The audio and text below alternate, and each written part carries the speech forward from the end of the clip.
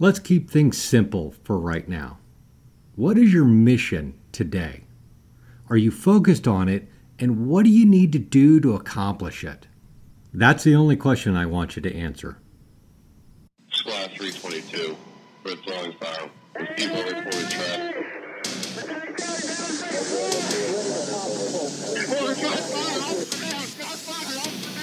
Imagine if every moment of every day was unscheduled, unknown, and uncertain, where you had to choose between your life and the life of another, where you were deployed somewhere in the world to face an unknown threat and an unseen enemy. This is the podcast designed to serve those who serve us. So join me as we unpack and uncover why we do what we do when we do it from life's most extreme moments. I'm your host, Jeff Bandman, and this is Mindset Radio. All right, welcome back to the show. Wednesday, back here with Marty Skovlin Jr. from Coffee or Die magazine, part of Black Rifle Coffee. We're going to continue our conversation, pick right up where we left off. And, when we talked on Monday, we talked about a variety of things, and we talked about the book Violence of Action. We were talking about kind of the aspects of storytelling.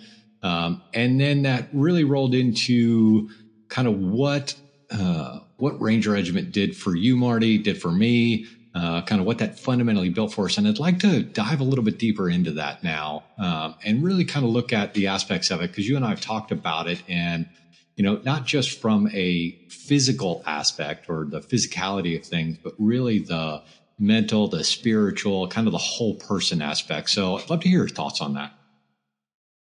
Yeah. I think that there's, a lot of guys talk about physical fitness and focus on physical fitness, and a lot of times use physical fitness as a means of coping with shortfalls in spiritual or mental fitness. But really, I think it's so important to be able to focus on all three, and really develop that whole person concept. And ultimately, I think it's very similar to any sort of body part, like your legs or whatever. It's like if the only thing you ever work out is the major muscles and never focus on those smaller tendons and the smaller supporting muscles, you're going to end up being injury prone, Totally. And totally. I think that if you're only working on the physical aspect of yourself, and certainly that's a large part of it, and something that a lot of, I think, Americans in particular are lacking in. If you're only focusing on the physical aspect, though, and neglecting mental fitness and spiritual fitness, you're going to end up injury prone, and certainly not achieving what you're truly capable of, regardless of what your profession is. Yeah. So how have you, give me a little bit of your journey around, understanding that or coming to that, because, I don't know, maybe you did, but most of us don't start out that way, right? Most of us don't kind of come out of the womb and then show up and decide it's like, okay, I'm going to go be an airborne ranger because that's going to challenge me physically, mentally, and spiritually. That's not the conversation being had. Unfortunately, those are things that we kind of come to later in life. So, what do we tell the young private or the guy who's thinking about going in now? Or, they're going to go on their own journey. They're going to learn their own stuff. But how did you come to some of that? Well, I think it's just being brutally honest with yourself. If you're actually interested in, no bullshit, if you're actually interested in being the best that you can be, about achieving your full potential, then you can't neglect entire aspects of yourself.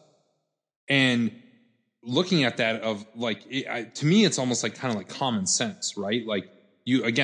Physical is an aspect of it, but mental and spiritual are the other aspects of it. You can't neglect one, just because it's, for a lot of guys, I think it's easier to focus on the physical.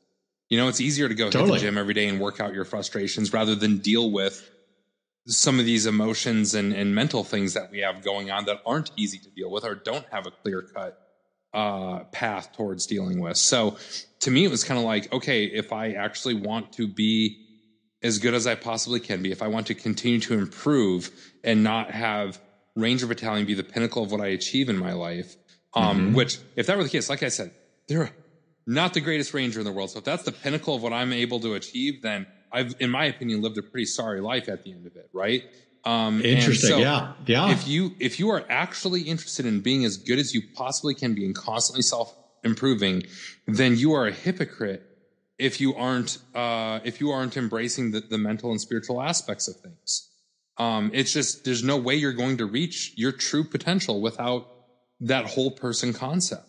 Now, when did you begin to see that? I think I've always just been very brutally honest with myself. It's kind of like, all right, hey, I'm a freshman in high school. Why am I not getting laid? Oh, because I look like a pile of smashed assholes. I don't dress good. I wear these dorky fucking glasses and part my hair. Like, of course fucking girls are not going to want to sleep with me in high school, right? Like, so it's like being brutally honest with yourself. And it's the same thing with, throughout the military. Like when I was a Ranger, things that I was not good at. It was like, oh, I'm constantly overthinking things. That was a problem for me. I think it's actually an asset in what I do now. But, at the time I overthought things and I was perfectly honest with myself on what those shortfalls were. And maybe I could have done better in addressing those shortfalls, but I at least recognized what those shortfalls were. And it was the same thing leaving the military. It was the same thing going into our marriage. Like, hey, the reason, my wife and I, we moved into a van for a year after I sold my business and basically hit the road with me, her, our 1-year-old daughter and our dog, to go travel the country. And the big reason for that was our marriage was very much on the rocks. And we said, all right, well, fuck it. We're not just going to sit here and pretend like this isn't a problem. Let's go fucking deal with it. And guess what? If we can get along inside the 30 square feet of a Ford Econoline, then we should be able to get along in just about any other environment on Earth. Yeah. Yeah. And so it's just like being honest with yourself and saying like, hey, I've got problems. These are the problems I need to fix. And maybe they're not going to be easy to fix, but at least, what's that step in Alcoholics Anonymous? Like the first step in recovery is recognizing that you have a problem, like that's not just for alcoholics. That's anywhere, and by the same on the flip side of the coin, I think you have to also recognize what you're good at and realize when it's time to play to your strengths. And you know what I mean? Like there's, again, it's a whole person concept. You have to know what you're good at, what you're not good at, and how to harness the things that you're good at and how to improve on the things you're not good at, and I think these are just, I don't know, to me, I feel like it's kind of common sense. But it all starts with being brutally honest with yourself. Don't lie to yourself about what you're good at, and don't lie to yourself about what you're bad at. Yeah. See, and I think there is the kind of the hinge pin that I've looked at, when I went through this process of trying to dissect and understand performance in a lot of ways. What I kept coming back to was this level of openness that exists with people. Right. And really that's a kind of composite aspect of things like curiosity and humility, and imagination, like the willingness to actually look and see what's there is so fucking important that, I think unfortunately it's not common sense. You know what I mean? Like I get for you because it's been a part of you, and you could look back at your life and you might be able to find like what created that, what condition, what family condition, where that came from. Yeah. But I don't think that exists in the quote unquote normal world. I think that's we're all pretending, to be something we're not. We're all scared to actually say what's so. I think there's a lot more of that. Now, here's what I appreciate, and this is what I appreciate about having you on the show. I think guys out of the community now, kind of having been, at combat now for almost 20 freaking years, having been exposed to all kinds of things, there's a little bit more openness to, hey, there's more to life than just freaking pulling the trigger and hitting the gym. There's some more shit here we got to deal with.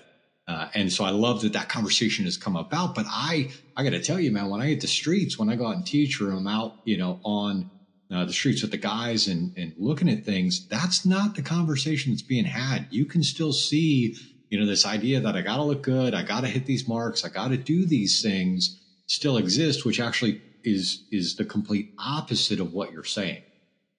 Yeah, but ultimately, though, I think it's just comes down to ignoring what you already know. The military teaches you from day one how to do an AAR, right? What went right, what went wrong, and how do we improve for next time? Yeah. And I think if you just apply the fucking AAR model to all aspects of your life, it ain't hard. Yeah, you know, like whether it's your marriage or how you're raising your kids or what you're doing in the gym or on the range or what you're doing at work, all of those things. Hey, what went right? What went wrong? How can I get better next time? And you know that the key to a successful AAR is a brutally honest AAR, right? Like you can't sugarcoat it for the commander. You got to tell them, hey, this is what went wrong.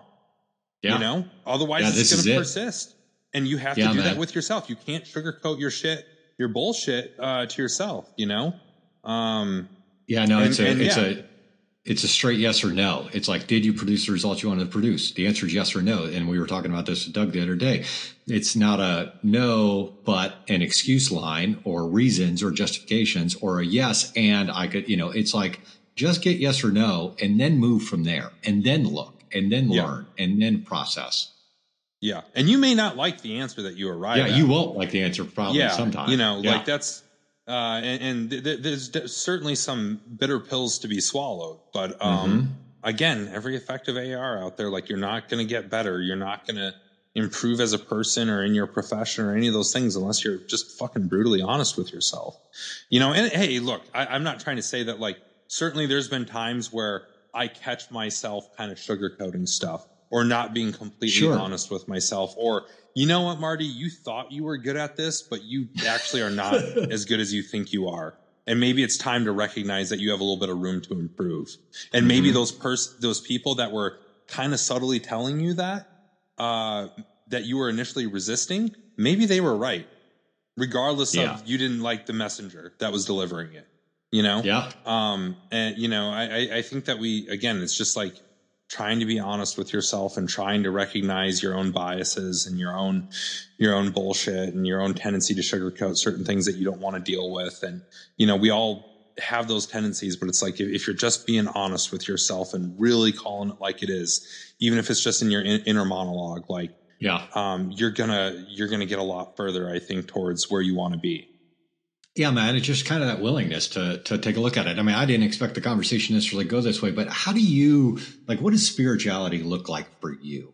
You know, I mean, I feel like I'm curious. That's a heavy question these days for me. Dude, you know, I didn't expect to be. It's,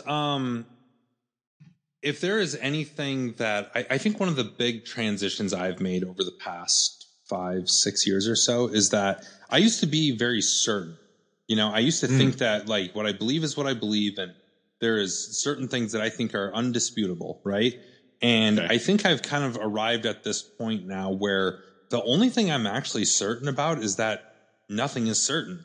And I'm not trying to, like, feed you, like, some bullshit philosophy line here, but it really is, like, and I think this plays into how I approach journalism and storytelling is like, man, there's nothing that is certain in this world, and everything that you think you believe, there's probably more layers to it or things that you don't understand about it. And maybe it's completely wrong, you know? And so when it comes to spirituality, I think getting in touch with, what that actually means for you. And I think spirituality is tied to your soul. It's tied to religion. It's tied to how you view religion and how you implement religion. For me, it's, you know, I grew up in a very conservative Christian household in the upper Midwest in South Dakota, right? Like, a very strict interpretation of the Bible. And, I actually don't even know if that's the right way to put it. It's more of like what you're told by your parents is what the law is and what the Bible means and everything like that. And I think that the more I've gotten older and the more I've examined it is, for me, spirituality, I tie it to being a Christian, but I don't tie Christianity to the Catholic Church or the Lutheran Church or any specific organization these days, so much as I do, you know, following in the example that Jesus set forth. And I think that is, you know, examining everything, trying to genuinely be a good person, trying to be accepting of everybody. And, you know, I think there's a lot of things that go into that. And I think I've come to the realization that I feel like I'm going to get myself in trouble here talking about this stuff publicly. But I think that it is incredibly narcissistic of us as a human race to think that one book that we wrote holds all the answers to this this God, this higher being that literally is so powerful that he created the universe as we know it. And I think that science is actually starting to back up that that's the case, between the Big Bang being, slowly more that theory being proven and some of these other things that back up biblical stories. But I think it is incredibly egotistical and narcissistic of us as a human race to think that we know everything about God and his intentions based off this one book that we compiled ourselves. You know what I mean? Like Yes, absolutely. And that's not a knock at anything or anybody's belief or anybody's stuff. That has nothing to do with it. That's just, I'm completely with you. I have no expectation the conversation go this way, but it is so important because, faith and basis, man. Yeah. Go. It's one of those things where now I look at it as, spirituality for me is trying to get in touch as much as I can with what I think God intended for us and what our full potential is as humans and what we are truly, we're put here, somebody fucking arranged all these atoms in a certain way, hoping that something halfway decent would come out of the deal, right? Or maybe just producing the world's greatest reality TV show. I don't know. But, who knows? Right. I have to believe that there is a greater power, that there is a greater cause, there is a greater intention behind that cause. And I feel like I would be doing a disservice not trying to fully explore that and live up to that and become the most, it's always, I think this ties into spirituality too. It's always kind of irritated me that they say we use 10 to 11% of our brain's capacity or access only 10 or 11% of our brain. And it's like, man, what is that other 90% and what is holding us back from accessing that other? It's gotta, if we're looking at it from what we know, a lot of it has to probably deal with humans' tendency to embrace ego and not look beyond our own bullshit. Like, I think that it is possible to access larger parts of our brain, of what our full potential is, if we would just quit being so fucking stubborn, as humans on a lot of things and open ourselves up to more radio channels. There's more than 97.7 FM, let's check out the AM bandwidth, right. Totally. Like fucking, we got Netflix now. It's not just cable TV anymore, there's gotta be more, to it out there that we're just not opening ourselves up to. And I think, when it comes to spirituality and embracing that, it's like, am I really making my world as big as it actually is? Or am I closing myself off to, large swaths of the human experience? And, I don't know. That's all a lot of rambling and a lot of philosophy and everything, but I think it ties into spirituality and how I view it. I think I think you hit the nail on the head with a lot of it. And I mean, it's, for me, I've come to learn, for me, spirituality kind of occurs as connectedness, right? So like me being connected to other human beings. And, when I moved out to San Diego in 2009, I never really searched for, bought a wetsuit, bought a board. I felt like old man in the sea for the first year. Shit beat out of me out in the ocean.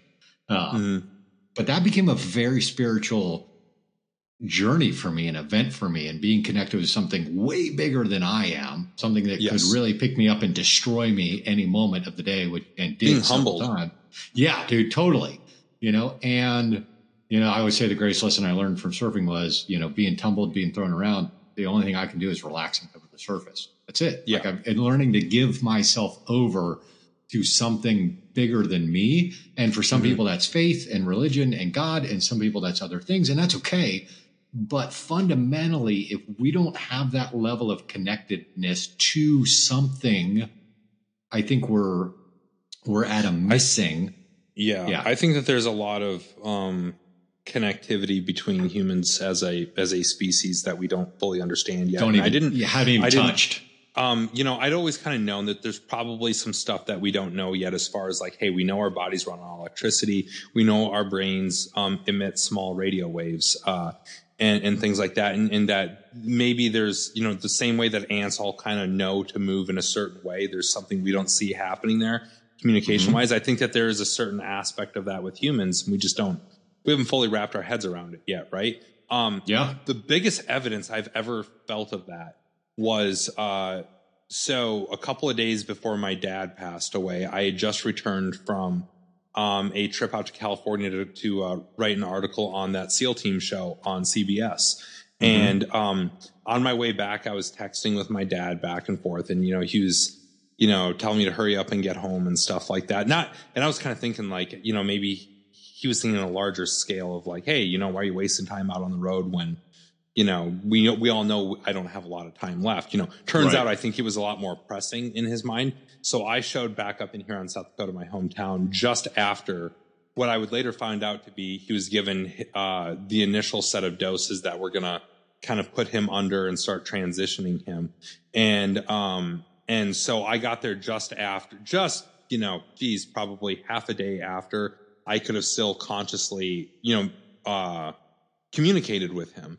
And I didn't realize that at first. At first, when I, came home and went in there, I just thought, it's my, bad day for my dad. He's under, sleeping, resting and stuff like that. It wasn't until later that night, my mom told me, she's like, yeah, no, this is like, he's not waking back up. It's probably within the next 24, 48 hours that he's going to pass.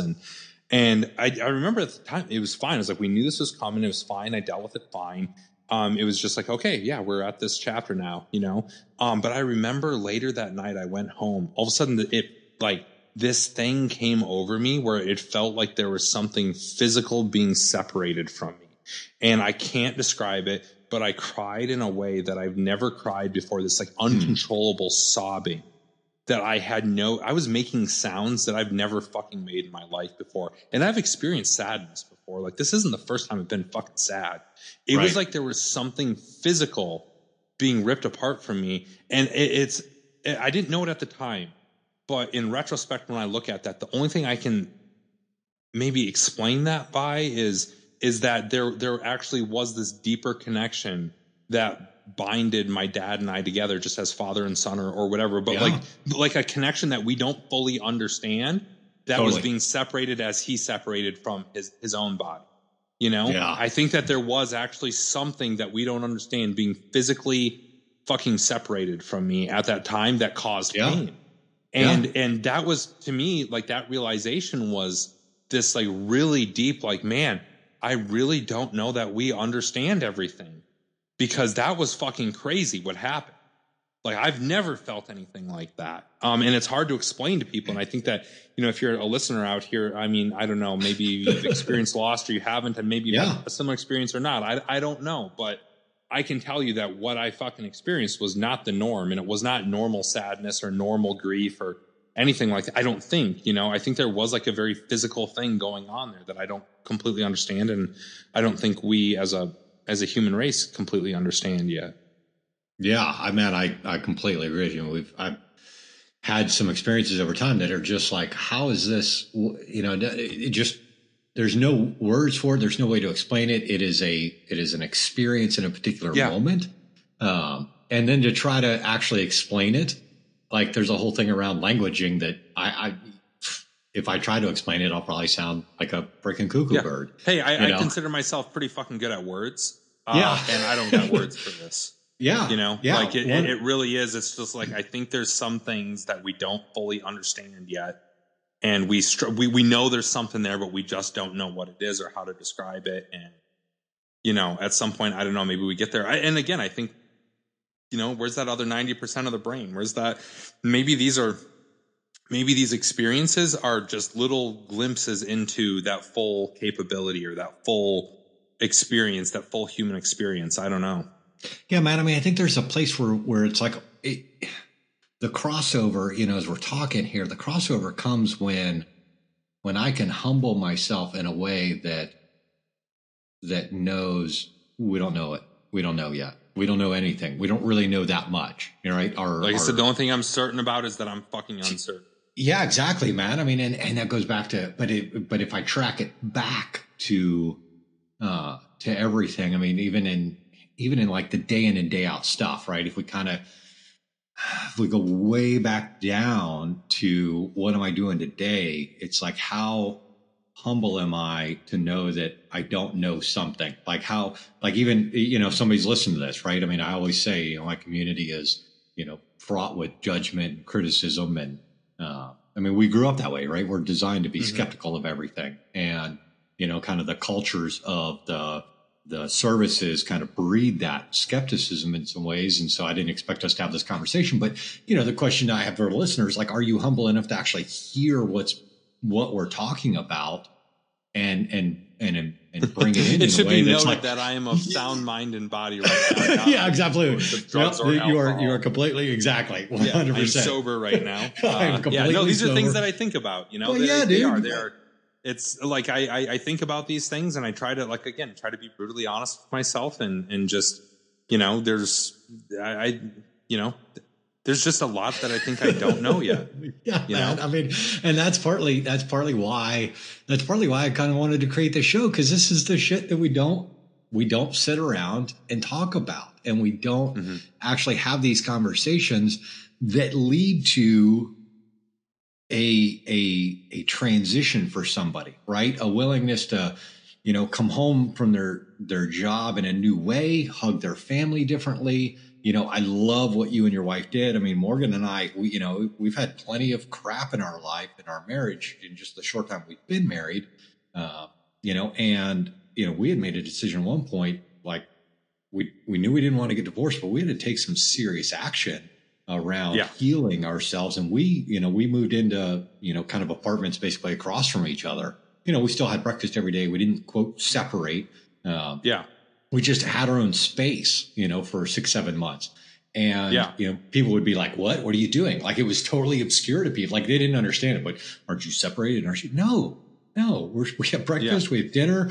We're still connected. We just have our own space. We're rehabilitating our relationship in the best way we know how right now. Dude, totally. And maybe that's an extreme measure, but we had to really think outside the box to be like, okay, how are we going to... Divorce is a pretty fucking extreme measure too. So if you can do something to prevent that, like... 100%, And so, man, I think that's where, because it is about the whole person here. I mean, we all have lives. We all have people we love and care about, and the cool thing for me, my girls are 13 and 15 now, and then Declan's 18 months, and being a dad again now, at a time and a place where I've learned so much, where I understand things, it is so cool to see this kid, right? To kind of see him unfold, and I don't have to put a bunch of shit in my way around it. And I don't have to be anything. It's like, dude, you're just you. You're just you. You're here to teach me.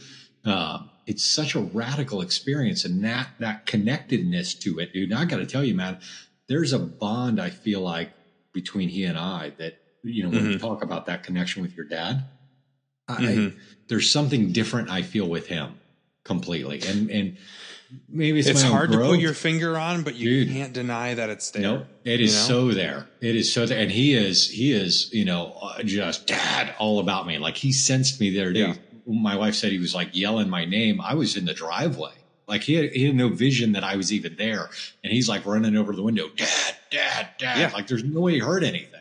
He just knew I was there. It's crazy. It's crazy how we grow and develop, and then what we put in our own way. And then all this garbage comes into play. So, wow. Well, I didn't expect the conversation to go that direction, Matt. But, dude, yes, you are sound, mind, and body. And I don't think you're saying anything that people don't think about, that people don't have already in their space and time. So, well, I think anybody that is, again, like being honest with themselves and isn't completely full of their own shit. I think there's plenty of people that are full of their own shit and think that they've got it all figured out, or that they've got concrete answers in their lives. Like, and I just don't feel like there's anything concrete like that. I don't think that makes me unstable or anything. I think, I think the only way to navigate a rough sea is recognizing that the sea is fucking rough and you don't know what it's going to do. Yeah, exactly. Yeah. 100%. Put a fucking life vest on. Seriously. Yeah. And be willing just to kind of figure it out. Right. And to go with it. Yeah. You know what I mean? I think the resistance of things, life, whatever you want to create, but the old saying of what you resist persists. And that's really true. The resistance to whatever's there just kind of perpetuates it. Right. If you can kind of. Well, and I think just being open to, I'm going to calibrate my life as new information comes in. Yes. I mean, what you think about the big problems that we had in Ranger Regiment for a long time is guys get very frustrated with certain, senior leadership who would, very much thought that the way that they were brought up doing it in Ranger Battalion is the way we should do it, even though we were fighting a radically different war than what they grew up fighting, right? And Yes. and ultimately you could boil that confrontation down to people being frustrated that other people in positions of responsibility or influence or whatever were resistant to changing as new information came in. Yes. And ultimately, that's what, when we if we really want to tie this back into the military and think, why was JSOC so successful in their endeavors in Iraq and building this man-hunting model that was just heretofore had never been seen before? Yeah. It was because they embraced a model of changing as new information came in. Mm-hmm. They embraced the importance of information and that it may change the way of what I had previously planned. And I really, you could pretty much boil the whole F3 feed targeting methodology down to that. It's like it's an intel driven model. It's information driven, and I think if you look at your life that way of like, hey, I'm going to change as new information becomes available, not resist that change or call it fake news. You know what I mean? Like say like, okay, hey, maybe I had this wrong, or maybe there's more to this, or maybe I was right about the way I thought about it, but the circumstances of that are radically different, Right. It's just, I think you have to be open to the fact that you're not right about anything. And there's certain people that probably haven't arrived at that point in their life where they realize like, hey, maybe there's some stuff that I'm very certain about that aren't so concrete. Yeah. I mean, and that goes, and that to me is like the scalable thing, right? Because I always look at guys and I'm like, listen, you got to be present enough to take the actions based on the conditions as they are, not as you think they are, as you think they should be, or somebody else, or as they were, absolutely, because it changes. You know what I mean? I can remember as a fireman, you walk around, you look at some things. So you have 30% of the information. And then you go inside, right? You take the door, you go inside, shit's changed. You have a whole new set of information coming at you now. I mean, can you imagine if Michael Jordan only ever saw himself as a baseball player? Yeah, exactly. You know what I mean? Yeah. Think about everything that would have been left on the table if he had only ever seen himself as a baseball player because, that's who I am. And that's who I am. This is what I believe in, Yeah. Like it just, there's so many things like that. Like, or had I, like I said, I feel like I'm a pretty good writer, but what if I had only ever seen myself as a Ranger or as a guy in the Army, Yeah. Like there's all these things that I would have never done or been exposed to, or that I'm, like I said, I think I'm a better writer and journalist than I was Ranger or soldier, Totally. And I think that's a good thing, because look at what you provide. Look at what that level of contribution is today. Look at what you're able to, offer out and give through your lens. And by the way, if you had a rigid lens, if you weren't open to things, if you weren't willing to challenge yourself, if you weren't willing to ask questions or look at things that way, you would be cheating the audience that's trusting you to, deliver there. Yeah. Yeah. You don't want to live your life from a fixed position, like a tripod. Like you just think about like how much more does a camera take in if it's on, a tripod with the screws loosened up than it does on a fixed tripod. Yeah. If your lens is only pointed in one direction, vice being able to move around and take everything in, it's, again, it's information. And then if it is moving around, again, are you willing to accept that new information and embrace it and rejigger your system based off of that, Right. Not dismiss it as something, that doesn't count, because everything counts. Everything matters. Yeah. Yeah. It's again, I think it all goes back to like, again, we learned this stuff in the military. Yes. We learned this. We learned AAR. We learned, at least in Range Regiment and the Special Operations Community, we definitely learned the feed targeting methodology. We learned all these examples. We've got the Ranger Creed. We've got all these things that we were taught in the military that if you're just willing to kind of take the fatigues off of them and apply them as a civilian, man, they're just as useful, Yeah, totally, dude. Totally. I mean, that's, I think it's, as you have this conversation, if you're listening to this, it's like, okay, where did we go? And then how do we get back here? So you may have to go back and listen to this whole thing at least twice, I think, to get everything out of it. But yeah, man, I mean, that's, I think it's so, dude, I think it's so important, right? I mean, I feel like these are the things we learn later. Like we're able to reflect back and look and be like, wow, now I have the hindsight or the understanding of this life lived, and that's really been my effort is to, how do I get that earlier? You're still going to go on your journey. You're still going to resist shit. You're still going to do your own thing.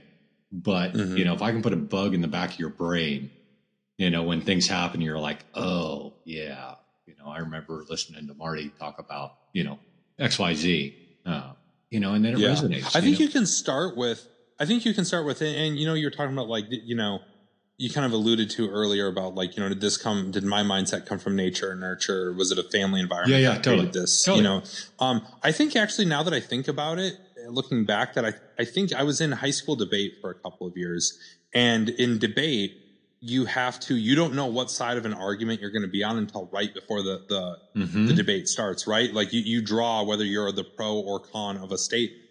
So you have to have both arguments prepared. And if you want to win, you can't favor one over the other. You need to as diligently prepare for the pro as you are the con, regardless of how you may personally feel about that. And I think through those couple of years of being in debate, it got me used to preparing arguments for both sides, very valid arguments for both sides, arguments that could win, that could defeat other people's arguments. And I think that got me into the mindset of constantly questioning what I believed and putting myself in the other person's shoes.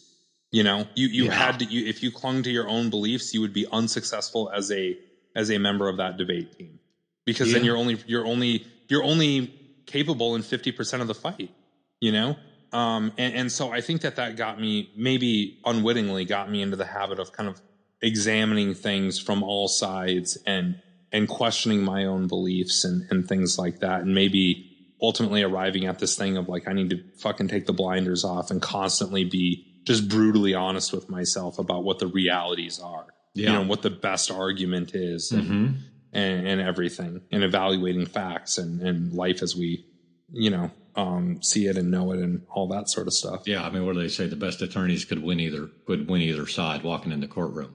They're not. And it's true, right? Yeah, absolutely. Yeah, it doesn't, because it is about that. And it's about the willingness to look at the entirety of the other side or the other conversation, and doing that with yourself, draw back to like what you talked about, being able to almost argue against yourself in a way, in both ways, right? To be able to have that internal dialogue. Constantly. Dude, absolutely. I do that so much with my own writing. Writers are kind of infamous for getting inside their own sure and things like that, and being like sensitive and everything. And I'm certainly a fucking sensitive writer. But I do, though, as I'm writing stuff, I'm my biggest critic. This last article that I put out about Shannon Kent, a Navy cryptologist. I worked on that for a couple of months, and there was a lot of pressure because her husband Joe, they've got two very young kids who likely won't be able to remember their mother. Yeah, and Joe kind of told me when I went out there to interview him and spend time with the family, like, hey, your article is going to be one of those things that we show the boys when they get older, and hopefully gives them some sort of knowledge about their mom or a sense of who she was. Like, man, no pressure, right? Like, right. Yeah. Thanks for that. Yeah. And so for months I worked on this thing, and I was so critical, and I was so convinced that this was one of the worst things I'd written. I was going to disgrace Shannon's memory and do a complete injustice towards her sons, who would look to this for a sense of who she was someday and just be utterly uninformed after reading it. And it finally got to this point where I was like, all right, we need to publish this fucking thing. Cause I told Joe, or her husband, that it was going to be, so we get this thing out there. And before I know it, I got people telling me, like, people whose opinions I really respect about writing, saying like, this is the best work you've ever done. It was amazing. I mean, it was good. Yeah. And I absolutely could not recognize that, because I was as I was working on it, so convinced that what I was doing was just fucking terrible. Right. That, I couldn't. And that's where I say that flip side of the coin of like, you need to be brutally honest with yourself and say like, and be able to recognize you need to be able to recognize what you're doing well, just as much as you need to be able to recognize your own bullshit. Right. But if you're only recognizing your bullshit or looking for, if you're only looking for bullshit, you'll never find the good stuff either. Totally. You know? Totally. Yeah. And so, yeah. Yeah. It's an absolute balancing act. I mean, it is, back and forth, up and down all the time with it. And it was a tremendous article, man. I mean, it was. Thank you. Yeah. I think it's a eye opener for a lot of people. Yeah. It was good. It was really good. And she's just one of these people that, and the part of the challenge with that too was she's from a particular special missions unit that we can't talk anything about it. Totally. 100%. We can't, there are large swaths of her life that we can't talk about. Mm-hmm. And, to make things more difficult, I've, never met her when she was alive, right. Yeah. So you're kind of going off of how other people saw her. And is that the truth, Right. And so that was, that was really difficult, but I'm glad that it turned out the way that it did. And, ultimately, and I'm glad that people thought it was well done. I still don't know if I think it's the best work I've ever done. Cause there's some other stuff I'm pretty proud of, but yeah, I'm glad that it turned out better than maybe what I was seeing it as prior to publishing it. Yeah. Yeah, completely. No, man, that's good stuff. Well, I want you to know, man, I appreciate what you do out there. I think that, it's telling the story is extremely important. And then telling the story with knowledge, right? With experience behind it, I think makes it super powerful. So, I mean, I think it's been really cool. I really appreciate you coming on the show. The conversation that we had, man, it crazy to me, right? Where it goes. I don't think either one of us expected it to take the route it went. But I think it's, that's the conversations. Those are the conversations we should be having more often. Yeah. And, I mean, I think there's like two routes that you can take. Either we can get on here and like talk about real stuff, or we can just rehash the same fucking old army stories that everybody has. Like everybody's army story is the same, just about, you know? Absolutely, dude. I mean, and I don't, people ask me all the time, they're like, they want to hear stories from my time at the agency. I'm like, you want to know the best story? Best story is like our first trip. And after we completed it, we were in Africa for about a month and a half, 2 months. And, I was standing on this freaking shit runway, all bombed out and everything else, watching the King Air kind of come out from the cloud cover to come pick us up. Mm-hmm. And like, that was my moment. That's my moment, right? That's like one of the best moments. Yeah. It's like, dude, you realize you're like, hey, I'm doing it. I'm like one of 2 Americans in this country. That's it. And that's our plane coming to pick us up on this shitbag runway. And it's like, okay, that's it. That's the cool story. There's your cool story. Yeah. Yeah. That's it. And it's proof that there is still cool things to be done even after you take off the tan beret or black beret, whatever it may be. There's still the potential to go do some really cool shit. Actually, and really cool stuff. Yeah. Yeah. And like, I was kind of thinking that my first embed that I did, I flew into, every time I'd been to Afghanistan prior to that, it's like you're flying in on a C-17 to a military base. This is my first time flying into Afghanistan on a, I think it was like Qatar Airways or something like that. And, like flying into a civilian airport and going out and like, hey, I'm at Kabul, Hamid Karzai International, like hailing a cab. Yeah. Like to get over to the, Resolute Support headquarters. But it's like, hey, I'm just in fucking Kabul with all my bags, completely by myself, hoping this cab driver isn't looking to make some extra money from the local, ISIS commander, like, and it was one of those things where I was like, man, this is like so outside of anything that I did when I was a Ranger. Yes.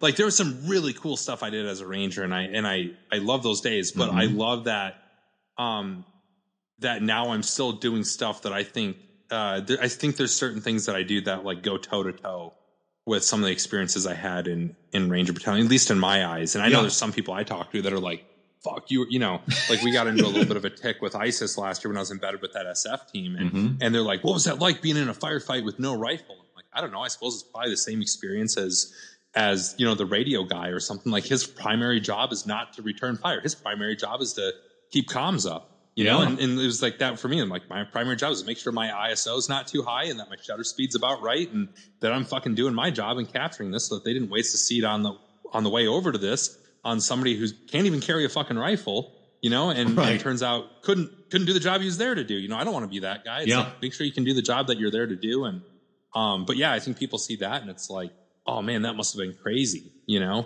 And I don't think so, but yeah, on the same token, I can see why they think that. Yeah, I can. It does seem very counterintuitive to be in a firefight with no gun, means of making fire. Right. Exactly. Yeah.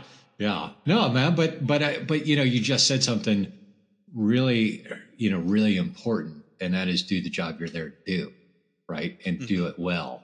And I think we all tend to lose sight of that at times. Well, I think that in and of itself, that's a pretty important statement right there. Yeah. You can boil it all down to any day that you're feeling, I think maybe just like some general advice here. I think that regardless of any day that you're in where maybe you're feeling lost or like the direction, or way ahead isn't very clear, I think you can always boil it down to like, what's my mission today? What am I supposed to be good at today or do today? And just go fucking do that thing as best you can. Yeah. I think there's sometimes, I'm definitely one of those people that like looks ahead and tries to plan and all this other stuff. But sometimes it really is useful, especially I think when life gets really difficult. I think it is useful to just break it down like, hey, let's take it day by day. It's almost like doing those ruck marches. Dude, 100%. Break it down by just make it to the next telephone pole and then the next telephone. I'm going to walk to this telephone pole and then jog to the next telephone pole. Exactly. And then I'll still get in under, at about 2.5 hours or so on the 12 mile. It's like sometimes you got to take it telephone pole by telephone pole, day by day. And dude, I still road march today. I love it. Like the most physically, mentally, and emotionally brutal thing I feel like you can ever do. I love it, man. There's so much. Try post holing. Oh, dude, it'll raise you. I don't know. I'm not that just committed. Fucking crushed me. You get to this point where you're just like taking step by step, and then you think you're good, and all of a sudden your feet fall out from underneath you. Now you're waist deep in snow again. You got to climb back out. Doing that for a mile, man. Dude. It was the most. Like I said, I think we kept a pretty good attitude about it, but man, I got to a point where it's like, you know what? I'm going to stay here. This is where they will find me. My bottom half frozen. And, I'm